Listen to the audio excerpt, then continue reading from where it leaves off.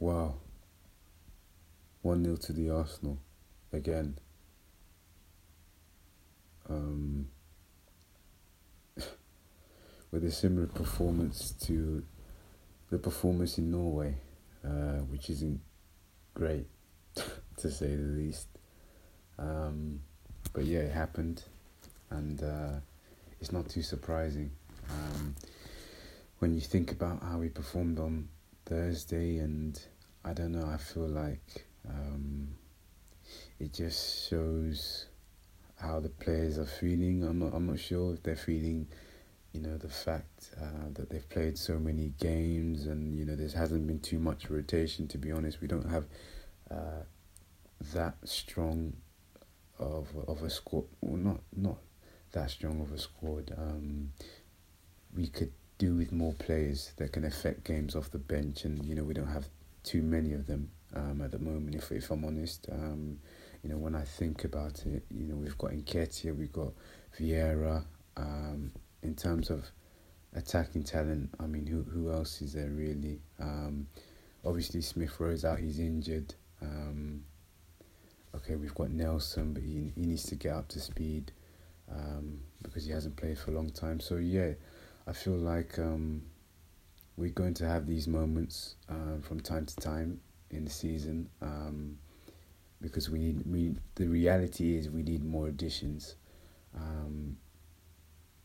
so that we can compete with the likes of Liverpool and Man City in terms of squad depth. But yeah, this is where we're at now, and if it means that we need to get these 1-0 to the Arsenal wins every now and then so be it. The most important thing is that you get the 3 points, especially in the Prem, and that's what we did. So yeah, credit to the boys. But yeah, obviously we want more of that champagne football because why not? Why not? They've shown us that they can do it 9 times in the Prem this season. So, well, not 9 times, but 8 times, isn't it? 8 wins, 8 good performances, to be honest, prior to the Leeds game. So, yeah, that's what we're looking for moving forward. But I didn't actually watch the game. I had a Sunday League game in the morning, 12 o'clock kickoff, and then after I came home and I caught the AFTV stream, and I was just following their reactions really, which I don't know if that was a good idea because the game was very, very nervy, especially towards the end, and I was just there lying on my bed thinking, you know what, we're actually not going to win this game and City are going to go top, but that didn't happen, and that's basically a miracle. So I'm still here in a bit of shock, to be honest, at the fact that we won. But, I think that's just a reminder to me, well, that game was a reminder to me that, this is the Prem and anything can happen. Who would have thought we win like that, Because I don't know, in years gone by, we don't normally get luck like that. We shoot ourselves in the foot. That was just a hallmark of how we played 2 seasons ago. I remember, watching us so passionately during the times when I was at uni. That was something I really looked forward to.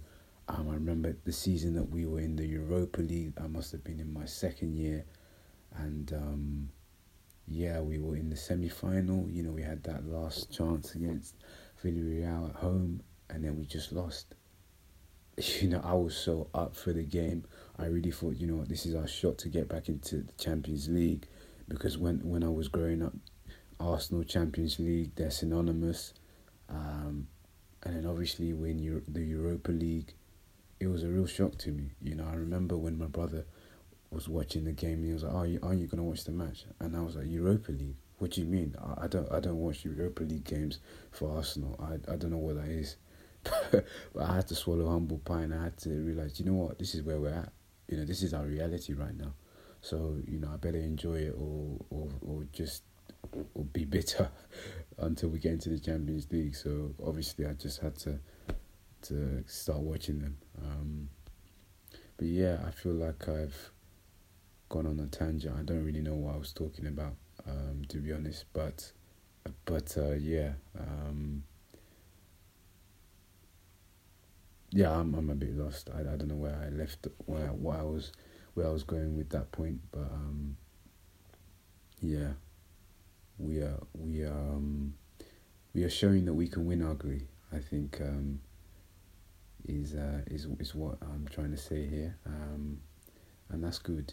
And as well as that, we know where we're at. We need to improve our squad depth.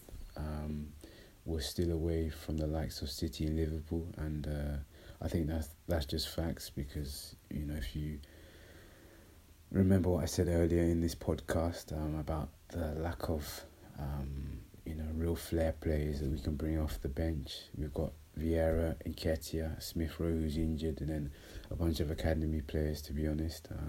I don't really want to include Nelson in that bracket, because I feel like he's capable of being a first teamer. He just hasn't been able to show that on the pitch yet, because of injury, because of lack of game time, and so on and so forth. So the future is looking bright, and we've got the likes of following Balogun, who's doing fantastically abroad, and obviously he's a different type of striker, I would say.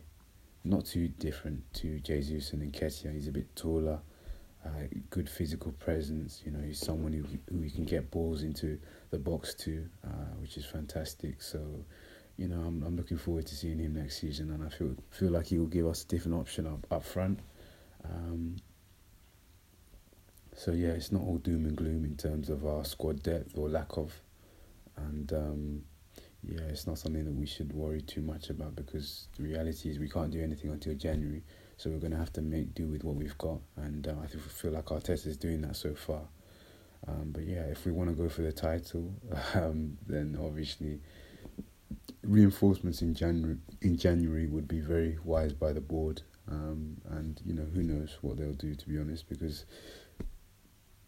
of recent they've been surprising us. I'm talking in recent years, the last two, 3 seasons, the transfer market. So I'm optimistic. I trust them. They've earned my trust to some extent, and hopefully that they can do something, because we're first in the league.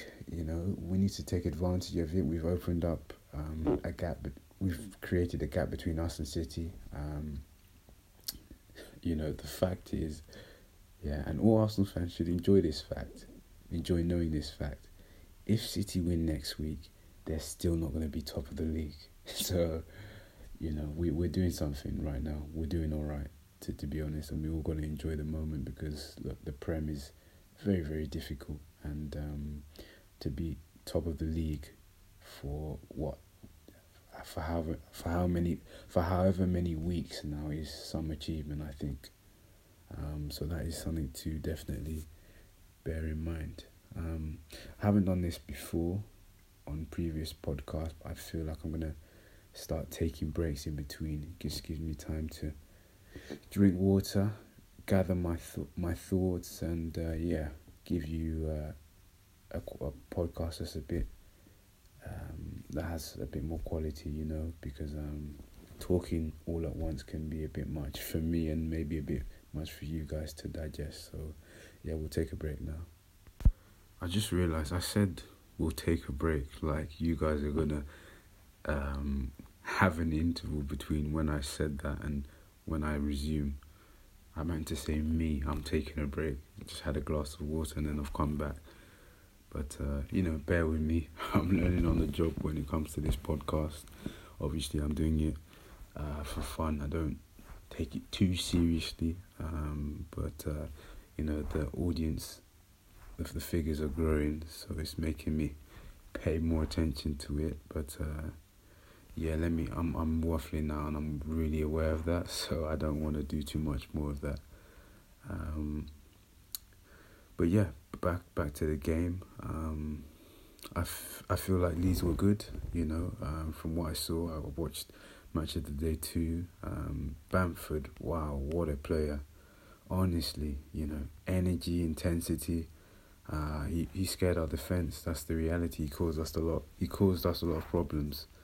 And it was frightening just seeing him come on and do what he did. But in fairness to us, I feel like we handled his impact as much as we could. And I mean the penalty. Thank God he missed. And I'm hearing that Gabriel was saying all sorts to him before his, like in the lead up to his penalty, which obviously would have got into his head. So look, it's good that we're adding that sort of street smartness to our game, because we haven't had it in years gone by, honestly. That's why you'll hear pundits often say, oh, Arsenal are soft again or something like that. That's where all that sort of language comes from. But I don't think you can say that about this team now. We're completely different in terms of our physical presence. We've got big defenders in Saliba and Gabriel, Ben White even, and Tomiyasu. And then if you look at our midfield, we've got the likes of Granit Xhaka and Partey, who's bullying those guys in midfield. We've got bullies in midfield, Granit and Partey. I wouldn't like to play against them. And then Odegaard. What a player. He's our player? Are you being serious? Yeah. Wow. I could write a book on Odegaard. I said it the other day. I joked saying that I'll write a book on Martinelli. This Arsenal team, I'm completely in love with them, and I wouldn't put past myself to write a book about them, because the influence that they've had on my life, the whole journey, Arteta coming in and all of that, the fact that I fell out of love with Arsenal for maybe 7 years or so. The mediocrity just got to me, and I got fed up. I just stopped paying attention to them. Obviously, if you asked me back then, who do I support? I'll say Arsenal. But I didn't look at the table, didn't watch matches. I just got fed up. But now, I'm completely in love with the club again. And yeah, as I said, I could write a book on this team because they just mean a lot to me. But yeah, I mentioned Odegaard. Yeah, he's a very dangerous player. Like opposition fans, I think they're well aware of it. I think I saw on Twitter, someone said the Man United fans are starting to admit that he's better than Fernandes. I mean, come on, let's just not even compare. Odegaard is a technician. He works so hard. He does the same damn through ball to Saka every other game, and more often than not, it pays off. And yeah, he's just a very, very special player. And defensively he's good. From an attacking point of view, obviously he's got talent, and that's what makes him so good for that position, because the way we play requires players to do their defensive duties. And obviously when you look at like for like who comes in for Odegaard, it's Vieira, but the thing that Vieira needs to improve is his defensive capabilities, and it looks like he's doing that. We're seeing more of that in his game, but obviously Odegaard's another level when it comes to that. He's on another level simply because he's played more games for the Arsenal last season as well.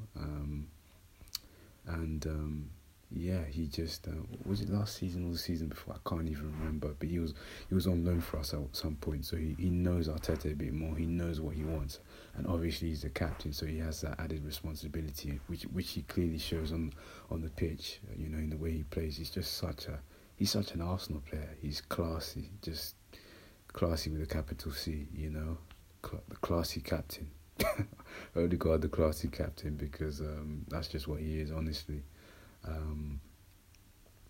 But yeah, he was again fantastic for us, in terms of providing Saka that through ball, and Saka's goal. Oh wow! I mean, this kid, he just doesn't stop in terms of his improvement. He seems to improve game on game. I mean, who thought he could shoot like that with his right foot? None of us, probably. But yeah, he did, and he was a match winner once again. He's been a match winner in the last three games now. That is a fantastic achievement.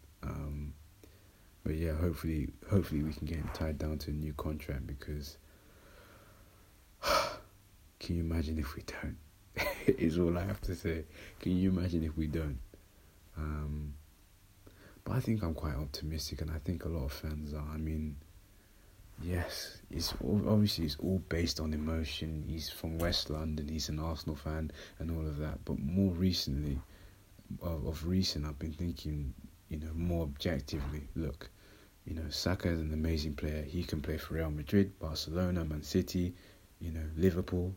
So, nothing's off the table for this kid. And if Arsenal don't treat him well, then yeah, maybe he might walk. But I would say it's quite unlikely to, I'll be very shocked if such a thing happens. But it's down to the fans to keep on giving him love, which I think we do, to be fair. And as I said, for Arsenal to reward him accordingly, no frugal contract, I speak to my mum about this all the time because obviously Saka's from Nigeria, my country of origin.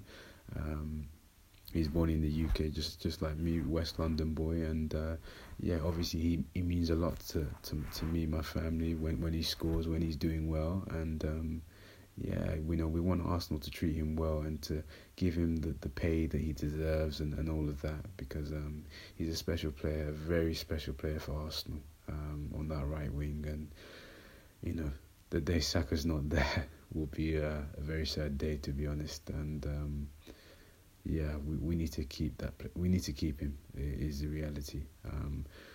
But I think what will happen is he won't sign a contract till after the World Cup, just because of the fact that he may have a fantastic World Cup, and that will increase his value. And in terms of base pay and bonuses and things like that, he'll get a better deal with Arsenal, and you can't blame him.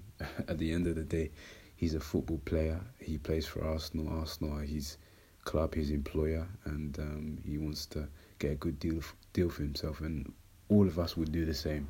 So I'm not going to sit here and complain about that possibility, because it's just the reality. Sometimes you have to take off your fan hat, and look at what you would do if you were a player. And obviously that's a very hard task. But we can only try, because also then it makes you less angry with decisions players make, if you know what I mean.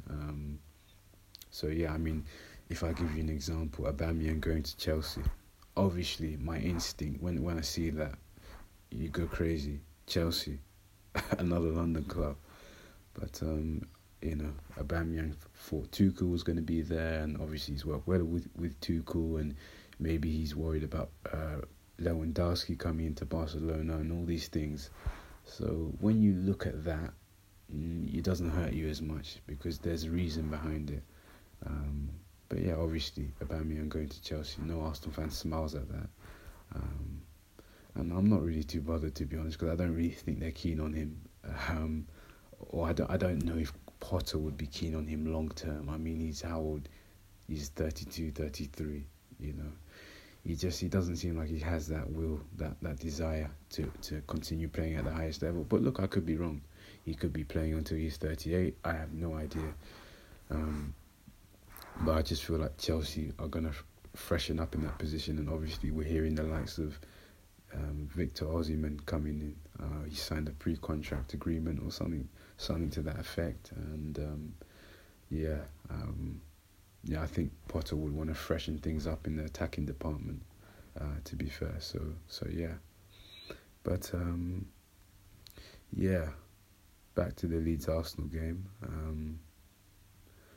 I think I've reviewed it as much as I'd like to. And now we focus on the next game, which is PSV Eindhoven on Thursday at the Emirates, 6:00 kickoff. Ruud van Nistelrooy is the manager, so there's extra motivation to really give that game a go and to try and get a win. And I think we will. I'm confident. I'm going for a 3-0 win, purely because we're at the Emirates. It's fairly late. No, it's not really late. The kickoff, to be fair, but the Emirates will be packed, I believe. And I think they'll struggle to cope with the atmosphere like a lot of teams have done.